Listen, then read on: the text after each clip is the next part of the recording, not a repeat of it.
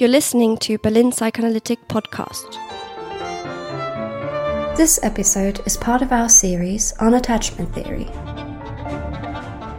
Clinical implications of attachment theory with Dr. Nicolás Lorenzini.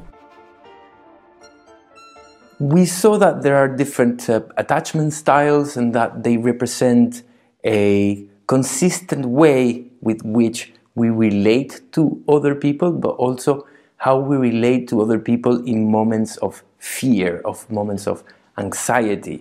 This is what we've seen so far. However, the importance of attachment theory doesn't really stop there.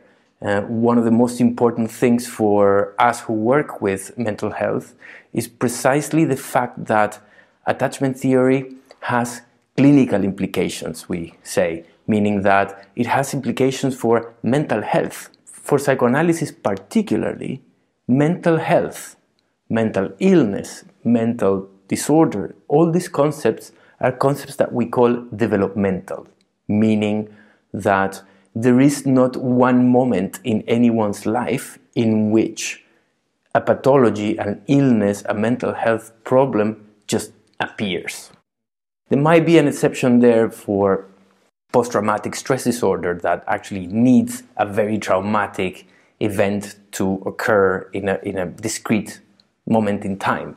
But however, regularly, we are going to see mental illness as something that develops with time, that we can find certain moments during early life and later in development that will be contributing to a later problem, to a later disease, or to a later well-being as well. So with time and with the development of, for example, techniques to see the brain working and developing itself, we have discovered that this developmental way of seeing mental health is actually the way that it happens in our brains. If we start seeing brains of children at different ages, and then through adolescence and through adulthood, we're going to actually realize that there are many, let's say, seeds that might be planted really early in our brain that later they're going to become a problem of mental health, for example. The development of the brain itself, it is regulated by genetic programming. It's very important that we know that we have genes that are timing the different stages of brain development. But there is a special thing that happens with the brain. If we take into account that genetic programming of the development of any other organ, there is a genetic programming that will actually make our brain what we call experience expectant. So the genetic programming says at this point of life, we need to have as brain this kind of experience in order to continue with development. So development is the development of the brain is experience expectant. It expects some kind of experience in order to develop itself, but also is experience dependent. So if that experience doesn't exist, even if one has this genetic script or programming, that development is not going to be carried out completely or in an ideal way. So it means that we have experience and genetic script as very important and interrelated. This is a thing that is basically unique to our brain. It does happen that the brain has sensitive periods, we call it, or critical periods, moments of life in which the development of the brain goes through a radical change and that it needs a lot of experience, etc. And we can already guess which are these critical periods, which basically go from birth to the end of adolescence, or actually the end of adolescence for the brain is something around 27 years old. Our brain, it's born, it's really big, as I was saying in a previous video, and then it becomes even bigger.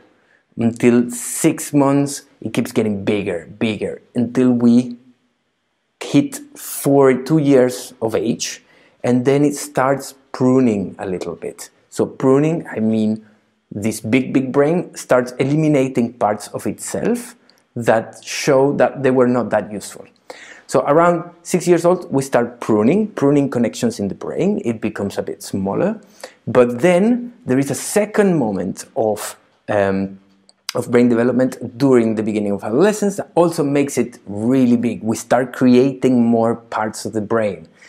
If we think about it, the experiences that we have when we are 2 years old and when we are 14 years old are quite different. So our brain is kind of growing in order to add those experiences to our brain. And the same pruning happens by the end of adolescence, in which we decide, our brain decides to keep or not certain bits, certain connections of itself, because they become not that useful. When the brain is doing this, the experience we actually are having is what attachment theory describes. This is the kind of experience that the brain expects. So attachment is the experience that we're going to have that will facilitate or hinder, depending if it's good or bad attachment, the development of this brain. Because the function of attachments are physical survival, so very basic protection of life and brain development, emotional survival, so that we start feeling lovable, that we are interesting, that the world is interesting, so we can turn to it and explore. And also it teaches our brain stress regulation, so being able to tolerate our own mental states and the mental states of other people. Attachment will, as an experience, will ensure cognitive survival, so meaning that several functions of the brain that are basically for processing information will be, again, well developed or hindered in their development according to how good attachment is. And I'm referring to functions like attention or focus, social skills, trust, the capacity for curiosity, the capacity for exploring, the capacity for learning, for engagement with learning, for motivation with learning, etc. So all these things that actually for the brain are not that emotional, that we think that attachment might be only emotional. Actually, these very cognitive or information processing parts of the brain are also, they will benefit from a secure attachment. What is the importance of the early relationship for clinical psychology, for mental health and mental disease? From very early on, and we know this from the videos that we saw on infant attachment and childhood attachment, from very early on we will set a course on the development of the brain. From very early on we get this basis on which the brain is going to keep developing. And if the conditions remain not healthy in the sense of the relationships in my first years of life are not sensitive, are not responding well, or they are frankly traumatizing and maltreating, we will see that, for example, we could very early on, by looking at what kind of attachment children have developed, we could predict, for example, that the person later on will have depression, or will have borderline personality disorder and other personality disorders. Also, we can predict, according to the quality of attachment, how persistent depression is going to be. Depression is normally a disease an illness that appears as an episode and then kind of goes away and then reappears again sometime after.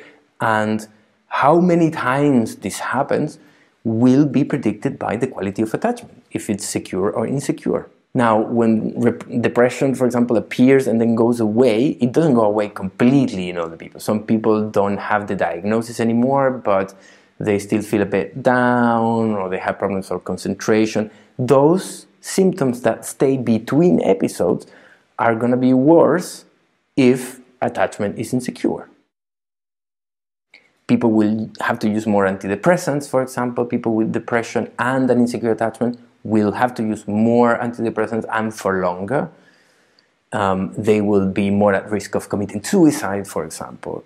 Clinically, it's important to know how a person relates, not only because of the kind of work we're going to do in psychotherapy, which is a topic for another video, but because attachment, security or insecurity, will set a pathway of risk, a pathway that will tell us, this person has this kind of attachment, so they are at risk of being more depressed or being more suicidal, etc., etc. It follows from there that trying to modify attachment and to make it a bit more secure will have then clinical consequences. People who are going to have more success in psychotherapy, people who are going to be able to use better their environment, especially if it's a good environment. Also, attachment predicts things that are not necessarily, for example, super related to mental health, but that they are in the way of mental health. So concepts, for example, that have to do with well-being in general. One example that comes to mind right now is the example of acculturation. Acculturation is when we have, for example, we move from one culture to another one, and we need to kind of acquire that culture. And the fastest we do acquire it, the better we can function in that culture. And better functioning in that culture means that you get better jobs, or you get more friends, and things that actually are going to be then predicting in turn how mentally healthy you will be. If we are cultured well, we're going to be healthier mentally, but also we'll have less obesity, less sleep disturbances, less substance use, etc. What does this have to do with attachment at all? Adolescents that recently immigrated into the US, and these are people who've been more or less 2 years in this new culture. Attachment, the capacity of having a secure attachment, actually predicts how well I am gonna acculturate myself to this new environment, which, as I was telling you, had to do with mental health, obesity, sleep disturbances, suicide, and a series of well-being outcomes that are predicted by attachment, secure attachment. That means that our way to relate to people has been flexible enough for us to change it if it's necessary. When attachment is not healthy, it's not because it's insecure, it's because it's frozen in one style of relating, because we cannot relate in another way. We either push people away or we pull them too much in. But secure attachment, the healthy one, is the one not that always has a healthy way of responding. It's the one that always has a way of responding that is different and that responds to the changes in the environment. Thank you for listening. For more content, subscribe to our podcast or find us on our YouTube channel. Psychoanalysis should be free.